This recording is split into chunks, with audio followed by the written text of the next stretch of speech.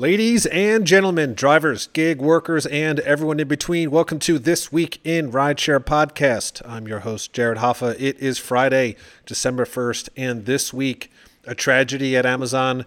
Drivers have options, and a shopper almost loses her life. Legal Rideshare breaks it down.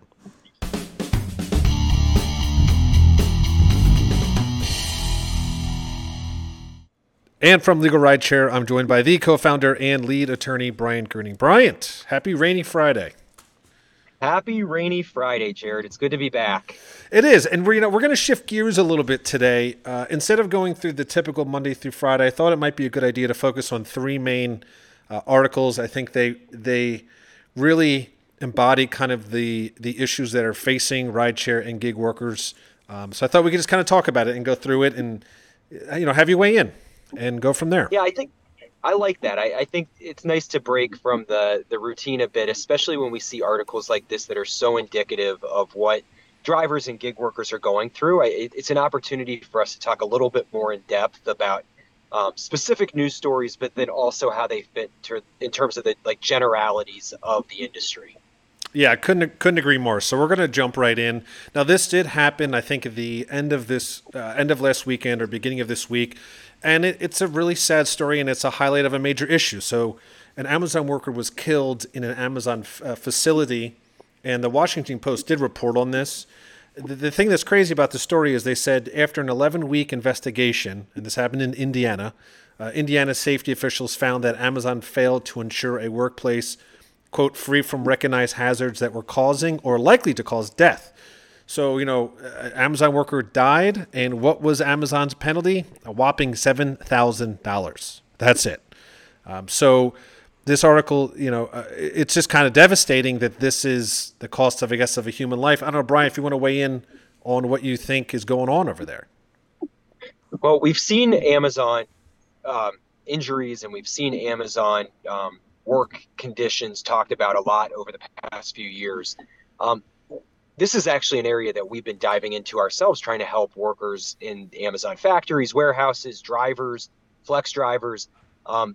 There's so many ways in which the workers at an Amazon facility can be hurt that we want to see these stories highlighted. First of all, we're glad that the Washington Post is bringing this to everyone's attention, but we also want the government to understand that it needs to step in and demand better conditions. Like, this $7,000 fine is ridiculous given the number of hazards that existed. And we've got laws in place like OSHA to set the standards for safe workplaces. And, it seems like there's not enough bite. The teeth are just not sharp enough to make Amazon fearful that if it doesn't comply with those laws and those standards, that there's really going to be repercussions.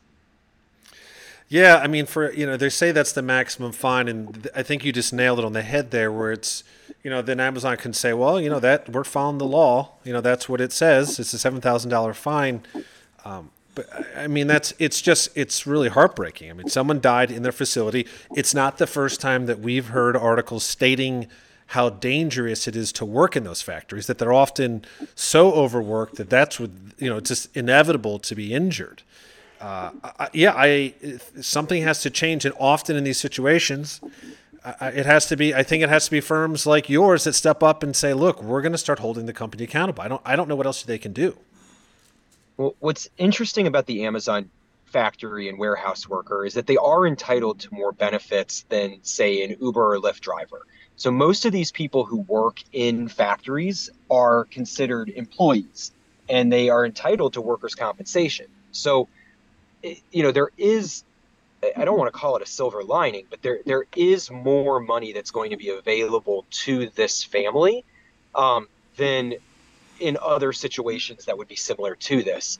Our firm really steps in for those workers' compensation and civil personal injury claims where, we can try to create a sense of accountability by forcing the companies to come into court, defend their actions, and show a jury and show a workers' compensation arbitration panel that this is preventable, that Amazon knew the rules, and that despite knowing the rules, they did nothing to try to prevent the injury, or they did the bare minimum. And really, the bare minimum is not good enough.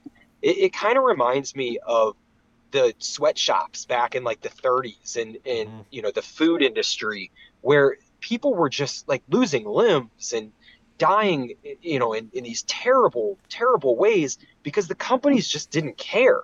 And we now have more safeguards in place. We now have more accountability, but companies like Amazon, they're almost too big to fail. So they need to be reminded that the rules do apply to them and that the bare minimum is not good enough. Like if you know that something is dangerous, if you know that there's a hazard, protect your worker. Keep these people alive, safe. Like they're the ones that are making your billions and billions of dollars for you. So keep them keep them safe.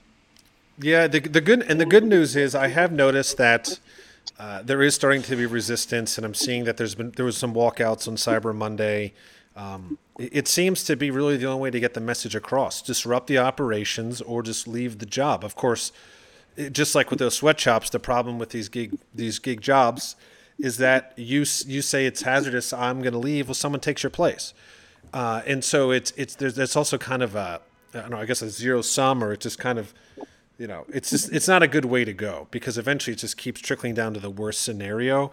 And yeah, protecting your workers, I think it makes sense. But again, I think sometimes these companies do have to realize that there are financial repercussions to things that they do that's not good for workers. It's the only way I can see it Money, changing. yeah, money talks, and that's the bottom line. These companies became multi-billion-dollar corporations by prioritizing money. So we need to start taking away their money when they don't act in conformance with our rules, our laws, and frankly, just our morality. Like as a community, we need to stand up and demand better. Right. And this actually segues into the second topic we have, and this is a positive thing. And I think honestly, this might be those who are listening that are in driver or gig worker advocacy groups, this may be the answer to your issues. Now, this is in Minneapolis, and basically the drivers in Minneapolis have a message for Uber: if you leave, we got options. And this came from the Shahan Journal, and they reported that, quote, in a press conference Tuesday, Iyad, the president of the Minnesota Uber/Lyft Drivers Association, more commonly known as MOLDA, said that his group has been talking to two other transportation network companies, also known as rideshare companies, about entering the Twin Cities market in the event that Uber and Lyft leave. He said over 1,000 drivers are ready to go. So the same day that Uber and Lyft pull out, we have people to cover, so we don't have any problems. So basically what they're saying is they're starting to not only call Uber and Lyft's bluff if Uber says, hey, we can't afford paying you well, so we're leaving. They're saying leave. We got your competitors who want to slide in this market. Brilliant. I think it's the way to go. I totally agree. I get so frustrated when Uber and Lyft go to these state and local governments and say, you can't do what you want to do to protect workers because we will pick up and leave and you guys will be left with no options. The truth of the matter is there are plenty of options out there, and there are plenty of competitors who are more than happy to fill that space. It's just right now that we've got two players that are so dominant that these smaller companies don't really stand a chance. You clear out the competition of Uber and Lyft, and you're going to see a lot of companies fill the space, do a great job, and get a real opportunity. I actually think this is Uber and Lyft's worst nightmare. It's that they basically shoot themselves in the foot and create an opening for competition to show that there's better out there, better for drivers, better for passengers, better for communities. Like there's a lot of creative companies out there that would love the opportunity.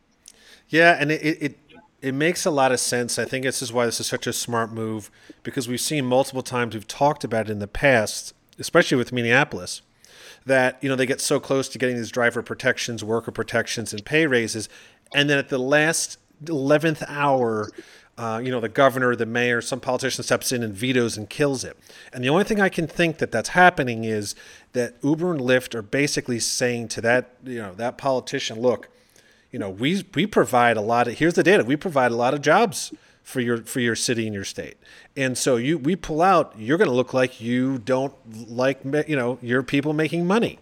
And I think it scares them into keeping them, okay, fine, well, we're not going to give in to the drivers. But this way, saying, okay, look, we have a backup plan. If you don't want to support them, it's a market economy, so we can, boom, we'll just get another competitor in that, like you said, Bryant, maybe they would have had a tough time with Uber and Lyft in the market, but with an opening, there's businesses to fulfill it. And so no one loses anything. Actually, it's a win. Yeah, we saw this in Austin when Uber and Lyft were counter to Austin's background checks and enhanced security measures years ago. They did leave. And there were some really cool transportation companies that popped up, Ride Austin, one of them, that filled the void. And yes, we have moved away from the traditional taxi industry like, a decade ago. That industry is not coming back in the form that it once was. Rideshare is here to stay. So cities are scared to lose rideshare because they're worried that that their citizens aren't going to have reliable transportation. They're worried, like you said, that all these workers are going to lose their jobs. But when new companies pop up that can provide a substantially similar service, the companies are ready to use it. There's clientele sitting there ready to use the apps, and it's just an opportunity. I think that we've seen this happen before. Austin being a prime example. Let's go. Like Uber and Lyft, you want to take your football and go home? Then okay, we've got somebody else that we'll play with. That's fine. Yeah. Like I said, the Molda, in Minneapolis, they have really been pushing. Of a lot of the driver groups I see, they are not giving up no matter what. They are relentless on this, and now they're just finding clever new ways to say, look, we need to get money somehow, and I think it's smart, and that's why I say this could be a blueprint for some of the other cities and states where they're kind of getting that gun shy about, well, if Uber leaves, it's going to look bad on my record that I lost all these jobs. Well, no, you won't. They'll just have another business. So it's it's a really good thing. So the unfortunate last story is a wild one, and I've heard some pretty bad ones, but for Instacart, but this might be one of the worst. An Instacart worker actually got stabbed while on the job, and then she initially was denied assistance from Instacart. Business Insider just reported this. So basically, the story is the woman was inside, bumped into someone. There was a confrontation, and the woman said, "I can't wait to see you until you come outside." When the Instacart shopper went outside, a car pulled up. She jumped out, lunged forward, and stabbed her in the chest. So she ended up hitting her lower pelvic close to her liver, and it collapsed her lung. So pretty traumatic experience. Afterwards she survived and is getting healed. And so while that was happening, she said she tried to see if she could file a claim for assistance with Instacart. She said, "I get that we don't have full insurance coverage like a full-time job, but I thought that would provide some help since I was injured while shopping for an order, literally stabbed while shopping for an order." She said when she filed her claim the first time, she said the claim was denied for assistance, and she didn't understand why being stabbed didn't qualify for assistance. Again, Bryant, just highlighting that things are broken. Things are very, very broken. It's devastating. So you're reading the facts of this case to me, and I'm thinking, I know the answer to this before we get to the end. I know Instacart's not going to do anything because by law, by the structure of their business model, they don't have to.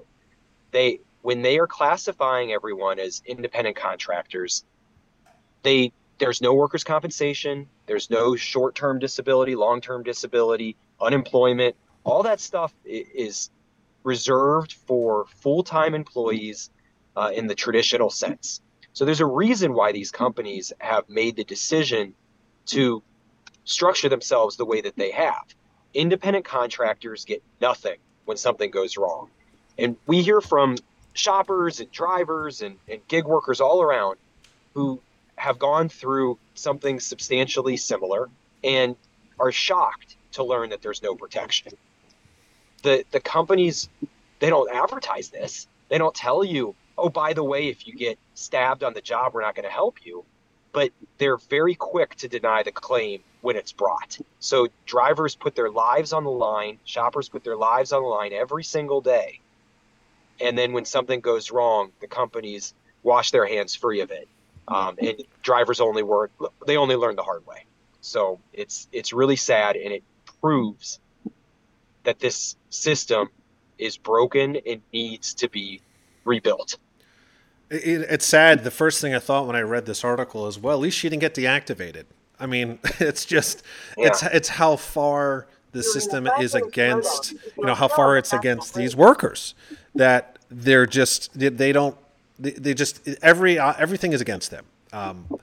And you know what? It actually reminds me of some of the calls that we handle here. So a recent call I just took from a driver, and is that, they didn't, they got into an accident, they got injured, and they just settled with Uber, said, hey, we'll give you this money. And it turned, they realized, well, no, I have like $50,000 in medical bills, and now Uber just refuses to help. And, I said this, and it's unfortunately become a slogan, is that, if these gig companies can't pay you to drive, you think they're going to pay you well if you're injured or you have an issue?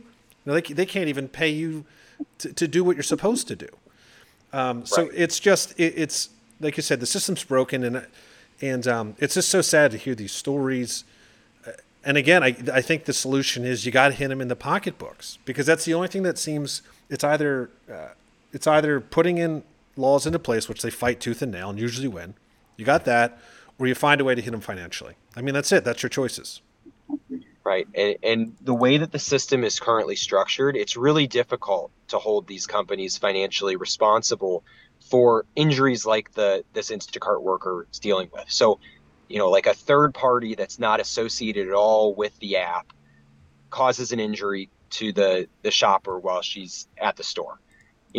Instacart is going to say, we didn't have anything to do with this. This is not, it wasn't our customer. It wasn't somebody that we paired you with. This is some random person who caused your injury. And the way the laws are written, Instacart's got an argument that's tough to counter. Now, if we had an employment structure where the worker was an employee of Instacart, that worker would be protected by workers' compensation. So it wouldn't matter that there was an unrelated person who committed this violent crime. That Instacart shopper was operating within the scope of their employment, doing what they were supposed to do at work, and they were injured. There would be coverage. But Instacart is saving hundreds of millions of dollars by not providing that workers' compensation coverage or occupational hazard policy or something similar to its workers, again, because it's structured as an independent contractor relationship. Right. And, obviously they're going to make sure that stays that way. That's obviously their focus, less responsibility, less having to deal with any of this. So, and we know that. And it's tough. Like you said, that's why it's tough to hold them accountable. These are some of the topics I wanted to cover this week. Obviously there's a ton that happens throughout the week, but these were some pretty big ones. But before we sign off, Brian, I'll definitely give you the floor. Let everyone know what Legal Rideshare is, what we do, how we help, and then we'll head off into a very cold and rainy weekend. Yeah, so just as always, we like to remind everybody that Legal Rideshare is a personal injury law firm that's focused on you. We are focused on protecting gig workers who are injured on the job, whether it's a car accident, a slip and fall, a dog bite, you name it. You can contact us, and we are able to help get your medical bills paid for, your wage loss recovered, any pain and suffering, any other damage that you sustain as a result of that injury.